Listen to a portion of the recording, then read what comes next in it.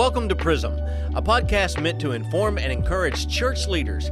Here we'll cover every area of church life, from assimilation to personal care and everything in between. So regardless of the size, type, or location, Prism will be a guiding light for brighter churches everywhere. And now here's your host, Neil Scoggins. And thanks for listening to another episode of Prism, the guiding light for churches. I have with me today, my name is Neil Scoggins, I have with me today a person that is an Andy Griffith connoisseur, just like myself, Marcus Brown, who, Mark used to be my team leader, but now he's doing something else. I guess I ran him away when I was on the team. I don't know what happened. Marcus, thank you so much for being here, man. For me, this is a big deal. Yeah. Well, I appreciate the invitation, Neil. I'm honored to be able to be here and to just look forward to this conversation today. Yeah. You're the only person now. I was working with a church, and I guess it was about a year ago, and now I'm still working with that same church. And we were having a conversation about big days. We were saying what a big day was. Right. And I'm going to ask you for a definition of a big day here in a second. But Marcus, give me a little background about, what you've done in the past and, all the escapade, not all of them, but the local church escapades that you have done in the past. Yeah, all right. Appreciate it, Neil. Well, as far as I joined the convention in 2009, but prior to that, I was pastoring a church over in the Fort Smith area, First Baptist Church, Jenny Lind. I served there for 8 years before joining the convention. Cool. And before that, there were a handful of very gracious churches in my past that let me interim pastor and supply preach and whatnot when I was very green and very young. So Gotcha. I look back on those years and just how gracious they were. That's cool. But then, I joined the convention in 2009 as a member of the evangelism and at the time church growth team. It's now the evangelism and church health team. And served on that team until 2019, and at that time I was the team leader of that team. Of course, you were on that team, still are. Yeah. And then I transitioned to the executive team of the ABSC. So, yeah. You're from Fort Smith, right? Well, outside of Fort Smith. Yeah. Going to Fort Smith was going to town for us. Yeah. Okay. Yeah, I lived born and raised in the community of Mansfield, about 30 minutes. Yeah, you threw me off with Jenny Lind because I was like, wait a minute, I thought it was in Mansfield, but you grew up in Mansfield. I did, and there so you go. Jenny Lind is between Mansfield and Fort Smith. Gotcha. Yeah. Big area, and I'm going somewhere with this. Big area, big churches, small area, medium-sized churches, medium-sized area. What was that area like as the churches that you pastored? Oh, yeah, okay. So the area that I pastored was all south of Fort Smith. Of course, Fort Smith has large churches and, of course, large city there by Arkansas standards. And so south of there is pretty rural. And so my first church I pastored, they let me serve as interim. It was a church of about 20, maybe 25 people. And then coming out of college, got to interim pastor a church for about a year that was actually ran about 200 people on a Sunday. And but now that would have been a larger church in that setting. Yeah. All shapes and sizes. So the big day now, that I don't know what we're going to call this episode, but right now it's the big day. Okay. But so explain to me what churches, like if you talk to a church about big days, what does that mean? What is that? Give me a definition of what that means for the local church. Yeah. Okay. So for most local churches, they already have big days built into their year where attendance is higher than it normally is. Okay. And so the one obviously that tops the list is Easter. We think Easter's coming up, and we think about that as naturally a big day where we're just expecting a larger crowd. Everybody celebrates what a big crowd we have on Easter, and we always say if everybody showed up like they do on Easter, our church would be a lot bigger. That's right. But the idea behind a big day is, since these are days where attendance is naturally higher than normal, that instead of just being satisfied with that, we really work to maximize that day, to really have some intentionality to it, so that it's something that God can really use and bless, and we see people respond to the Lord in ways maybe they otherwise would not have. That's kind of cool. So they're built in. So every church, regardless of whether you identify it or not, you have big days. Yeah. So Easter would be a big day. when I was younger, early in the ministry, I would go to small town Grapevine, Arkansas. Okay. They would have homecoming. Homecoming was Sure. would that be considered a Absolutely. big day? It would. Give me some more other big day, where you're expecting in rural because you've done interim in rural areas and in larger cities as well. So Right. give me here's the first question. Is there a difference in some of the big days in rural areas as opposed to larger cities, or can you have a big day that works in a rural area that will work in a larger city? Yeah, that's a great question, and while I don't necessarily have definitive information on that, I think maybe it's more of almost a cultural issue where Gotcha. in some communities, Mother's Day is a day when it seems like everybody leaves town, but in Yeah. other communities, it's when everybody comes home. And I'm glad you said that. It's a yeah. big day. And Yeah. so there are others that come to mind. For example, the Sunday before Christmas is historically a pretty big day. Yeah. And the Sunday, maybe right before or right after school starts, Okay. is could be a big day. Certainly the one right after school starts, everybody's getting in a routine. Right. And a church can have an intentional Bring a Friend Sunday, which could be a big Sunday, or if they're having a revival, the Sunday of revival may be a big Sunday. Things along those lines. Just as your church looks at your calendar throughout the year, what are those big days? Yeah. So here's the kind of deeper question. So you have those big days. What's the benefit of having those big days other than, hey, we got a large attendance for the local church? What's the benefit for the local church? Yeah. Okay. So when it comes to, and I remember pastoring, I would look at those big days, and I didn't ever really think in terms of, hey, we got to put forth more effort for this day, because in my mind it was already going to be a great day. Yeah. And so I didn't think we just need to work harder and do more and invest in it more. I just wanted to make sure it was good as it was. Yeah. But now, and there are some elements we can talk about what makes a big day a big day. But from a pastor's perspective, as you're looking at the significance of a big day, there are several things that come to mind.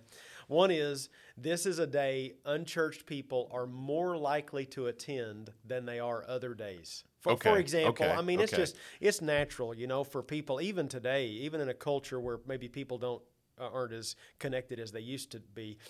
There are going to be more people in church on Easter Sunday than any other time. That's right. Even now, I hate to use the word post-Christian, but even in the environment that we're in now, people are talking about Easter now that are not even going to church. Yeah, they are. And so that's a day when a church member can have a conversation with a neighbor or a friend and say, hey, would you consider coming with me on Easter or on another one of these big days? And it just seems more natural to invite them at that time than it might be at another time throughout the year. So that's one of them. That is a great way for members to get involved in outreach, for it to be a church-wide effort, and just for the whole congregation to get on board in the sense that we're gonna all be out trying to invite people to attend this service, and it really helps them to latch on to something specific they can do to help play a role in outreach. I'm a huge believer in the fact that it helps. If we really do it well, it creates a great opportunity for church members to get involved in ministry. And part of what I mean by that is, big days are a great opportunity for us to evaluate the ministry that we're doing. It gives us a chance to evaluate, if you will, the systems that we have in place in our church.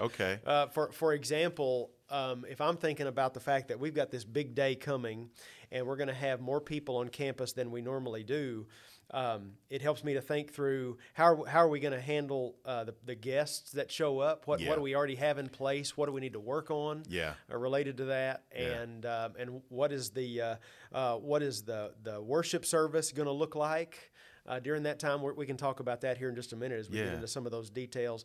What do we have in place for children and for students? And what are our groups? What does our groups ministry look like? How do we connect people following the big day? What does our follow-up plan consist of? So they're just a great way for us to once or twice a year just broaden out to the big picture. We're getting ready for all these guests. It doesn't just need to be a day where we walk away and say, wow. A lot of people came, praise the Lord, that was wonderful. But instead, what do we need to do to latch on to some of this, to some of the prospects we might have identified, and how do we need to move forward in the hopes that God's going to continue to work in their lives and bring them back? You know what you talked about, and now let me just make this clear: big days are not just for inner city, larger city, rural church plants, relaunches, existing churches. For the local expression of church, big days match or should match that landscape that the church is kind of laying out. Let's start. I want to come back to worship, but I want to talk a little bit about some of the non-successes I have had. Okay. At least one. All right. After a big day.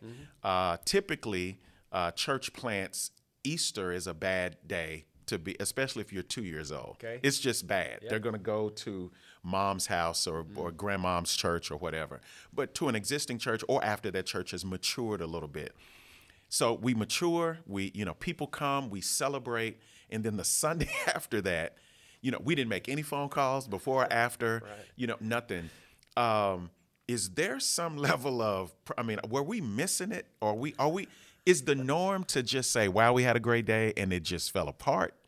What are we missing with, making sure that the Sundays after that are good, not necessarily big, but good and healthy for the local church? Yeah. Okay. So I do think, and I can think about this even as a pastor. I remember so many Easters where you walked away on Easter Sunday afternoon and it was glorious and triumphant and we had a great day. Yeah. And then the next Sunday, it seemed like attendance was worse than normal. Exactly. And so it's like everybody got church attendance out of their system.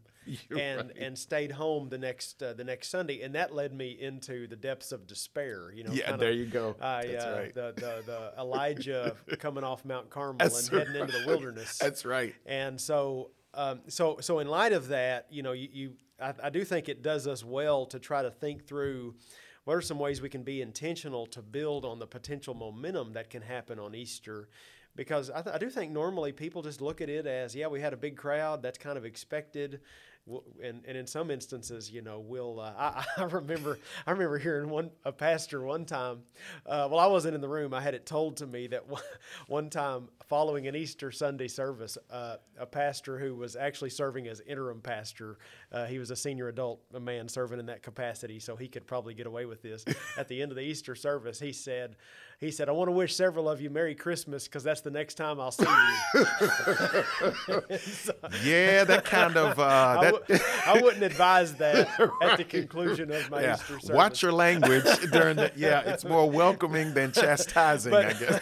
But I do think there is a way to build on that excitement of that big day in a way that carries on. And you may not immediately see fruit the next Sunday. Okay. But I think even if you do not have attendance that's reflected based on the excitement of the day, you can have church members that catch a glimpse of what God can do. Yeah. And it can help build a sense of excitement and anticipation of the days ahead. Yeah. And how that, God can really bless and bring people and reward the work that his people are pouring in. That's cool. You mentioned earlier worship, and you said you kind of come back to that. So do we, should we show just a regular day or a regular Sunday? Especially with worship. Yeah.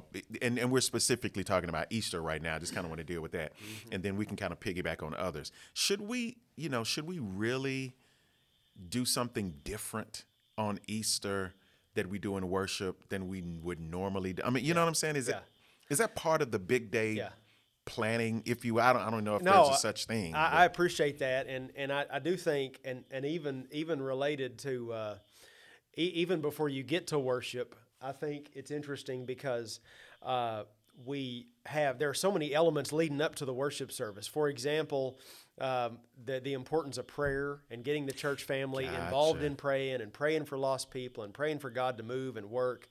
And so that's really important. And then how you're ahead of time. Ahead of time. So there's some stuff leading up to that day that's going to speak into what the worship service looks like.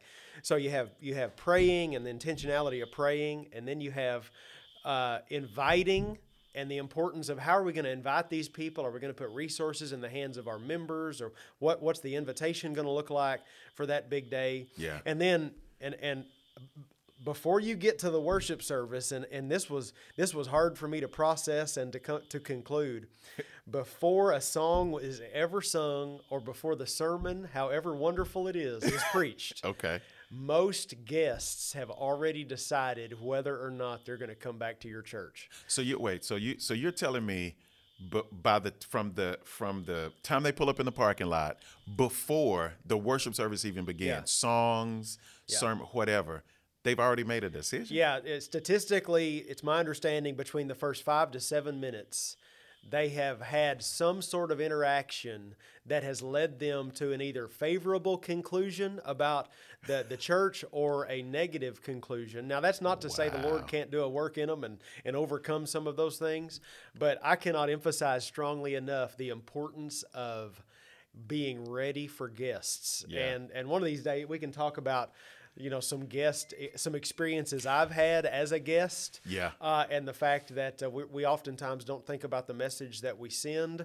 And so, matter of fact, I believe so strongly in this. When I'm able to be at my church, I serve as a greeter. Do you really? Because that I've had so many negative experiences that has been ingrained in me. We have to make certain that people are welcomed. I've heard it said, the gospel, when a person gets in the room and when they do hear the message and the gospel preached, it may be offensive to them. The fact that they're going to be told they're a sinner they need to be saved from their sin. Yeah. We got to make sure we do everything we can to not offend them with our actions and attitudes leading up to that. Yeah, there you go. The gospel may offend, and the Lord's going to work in that. But we don't let the greeters offend. That's exactly right. Welcome them with open arms. So we could spend a lot of time focused on how a church can be ready for guests. But once you get to the worship service, I don't necessarily say that there have to be all these elements to the service that are not normal. You could have some sort of some great big choir or some sort of music that is unusual for the worship service. But I'm not necessarily saying that has to happen. Gotcha. When I speak of the worship service, I'm speaking in terms of really thinking through with intentionality, what are you going to say in the welcome time? Yeah. Because when I say, and I've done it myself in the past, when I say, would you please fill out that card so we can have a record of your visit? Well, guests don't care if you have a record of their visit. That's right. Matter of fact, they don't want you to have a record. That's right. And so just trying to think through with intentionality. What am I going to say in the welcome time if you pass the plates at your church post-COVID, which my church does, where I'm a member? Yeah. Thinking through what you're going to say about the offering so that you communicate well, and is there a guest card that they could fill out and make that a contribution to the offering plate? If there's not an offering plate, what do they do with the guest card? Yeah. What are the instructions there? And then also, when it comes to the sermon, when we would have a big day, I remember helping a church I was serving as interim pastor at about 5 years ago. We had a big day, and leading up to it, I promised them I would not preach longer than 20 minutes. Now, the reason is I wanted them to feel like they could reach out to lost friends. Yeah, there you go. And I was going to preach for 20 minutes, and the majority of those 20 minutes was going to be to tell them how Jesus Christ could transform their life. Yeah. And so I wanted them to know that when they went to that effort to get a lost friend to sit beside them, they were going to get the gospel message as clearly presented as possible. And so now I'm not saying a pastor can preach however long he wants to and however long his church wants him to. But you have to be authentic. And I think what you're saying is don't show them a church on the big day that's not you. Yes. Because when they come back, they'll go, where was that church that I came to on Easter? That's right. Yeah. Yeah, that's exactly right. And so, and then think through the invitation. What is the invitation going to look like if you're in a culture where having people walk the aisle is very normal, and you have people come to the altar a lot to pray, and there's a lot of movement during the invitation? Then that's probably good for your church as a way to invite people. But if you extend the invitation at the end of the service and nobody ever moves during the invitation, then you're going to have to think through, how do you anticipate a first-time guest best indicating a response to the gospel or a response to more information, and thinking through what that needs to look like, so that they can indicate that they're open to whatever the Lord's doing. Yeah, and you're starting to build a relationship, not only with that local church and that person, but also introducing them to a holy community. I call it a holy community, which is the local church and the gospel of Jesus Christ. Here's the thing that I and I know we can't get into all of the different pieces of all of this, but I do want to talk about this. And I think this was kind of in the questions that I asked. Do you have any ideas of big days that people have used in the past? Like, Easter, homecoming. You mentioned some earlier, and everything that we're talking about, the crux of what we're talking about, we're going to link in the show notes to the ABSC page that has all of this in there. absc.org/big day or big days. Big day, singular. Big day. Homecoming. I tried to incorporate homecoming in the city. It just didn't work. So it just didn't work. Easter is a good one. You said one earlier. Mother's Day. Is another good day. Sunday before Christmas. Christmas. Yeah. And a challenge. Recently, I think it's been observed that for many, Christmas Eve service is huge. Now, the challenge with that one is it's more family and kind of almost a more intimate setting and very worshipful. So it can present some challenges in trying to mobilize a large number of your congregation, since Christmas Eve is very family oriented. But thinking through those kinds of days and figuring out how to maximize those. Do you put those, and I know it sounds like a third grade question, but do you go ahead and put those on the calendar as you're planning? Like, when you plan, hey, we're going to camp, hey, we're doing whatever.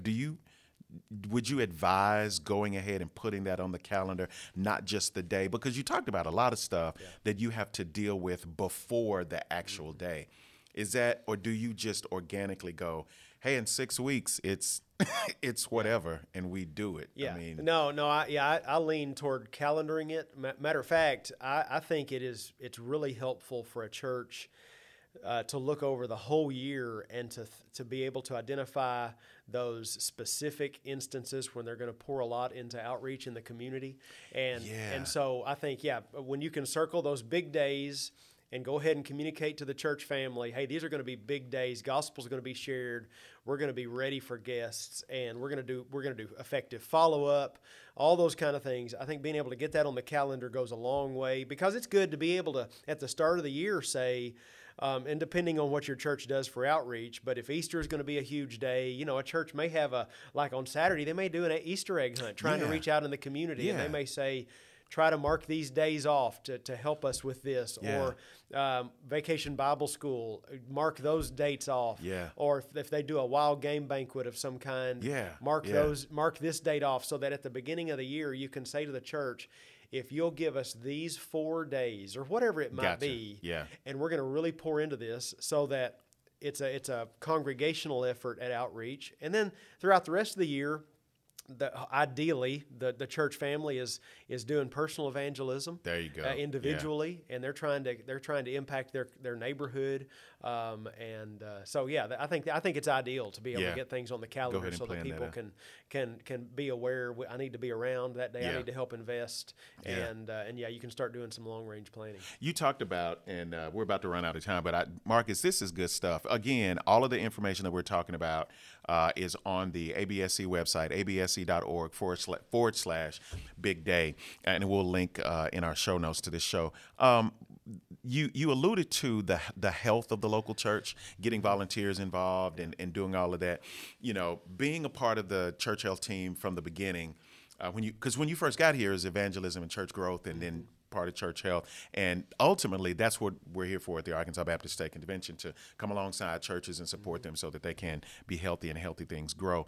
What other things do we not think about that, speak to the health of the local church as it relates to the big day? I don't know, getting volunteers involved, laying all of that out. But is there anything that we miss that we won't get, that we don't think about, that speaks to the health of the church when we do a big day? I'm chopping up that question. It's killing you, but I know. No, I think that's good. And so some things that come to my mind, a couple of things. One is again, I can't emphasize enough creating an environment where you ask church members to really view that day as ministry. It's not just attend, and we're gonna be thankful there's a big crowd. But I can recall a big day that we've done in the past where we mobilized. I think we ended up mobilizing about 50 people to do ministry on that. I mean, we're talking. We had everybody in the room had a name tag on. It didn't matter if you'd been a church member for 60 years or it was the first time you ever set foot in there. And I would really encourage that on a big day because you know of all these people you're supposed to know their name as other church members. Well, that's a great excuse to be able to really learn their name with those name tags. But that mobilizes people for ministry. We had a photo booth. So have your family take a photo, and then what you say was, we will email it to you. So I need your email address to communicate with you as a first-time guest. There you go. So you're getting the information. You're getting the information. Yeah. But you have church members that are excited about this kind of ministry, and they've never been able to do this kind of thing. Yeah. And so it mobilizes them. And then the other one is, and this is where the hard work begins, following up. And I'm a believer in something called a follow-up night, where you either meet that Sunday night or the Monday night or Tuesday night right after the big day. Yeah. And this is a part of a mobilizing of your church family to really immediately follow up on people, where you're going to have people that place phone calls, people that write letters or emails or texts, and even in some instances people that might even make personal visits. Okay. And so there's information on that website that you mentioned about all these different elements. But what we're after is God-given momentum. Yeah. That is what we really long for is, Lord, we're going to pray, we're going to reach out,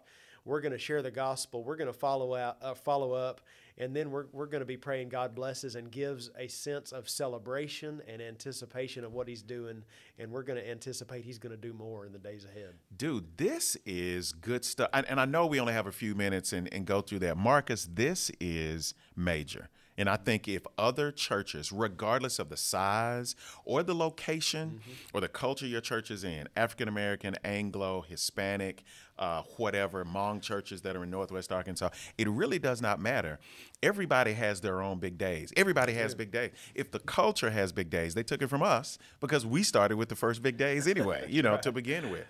Super Bowl is a big day, but which I realize that, so let me, a fail story. So we try to do Jersey Sunday on Super Bowl Sunday. Okay. And it's amazing how people will show up late for church on a regular Sunday, but will say they're prepping all weekend for a couple of hours on something that happens on Sunday afternoon or Sunday night. It blows my mind. I'm not dogging it. I'm just saying it just amazes me what happens like that.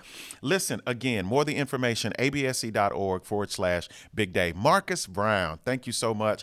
I had to work through a lot of things to kind of work through your schedule to make it work, and I'm excited. Listen, Marcus prays in a way that you have to just pause and listen. And I really appreciate you. I really appreciate your personal ministry. I appreciate, just what you've done for me personally when you were on the team. And now I don't like you anymore because you're not our team leader, but that's okay. Listen, if you have questions, listen, Prism now has a Facebook page, and it's called Prism. And I don't know the rest of it, but we'll get you the rest of that. And we'll link that on the show notes, also a Facebook page and an Instagram. Marcus Brown from the Arkansas Baptist State Convention. Thank you so much for making Prism your home for podcast resources and information. Prism, a guiding light to guide churches. Thanks for listening to this episode of Prism. We hope you enjoyed it and learned something new. If you did, or even if you didn't, be sure to follow, like, and subscribe so you'll never miss one episode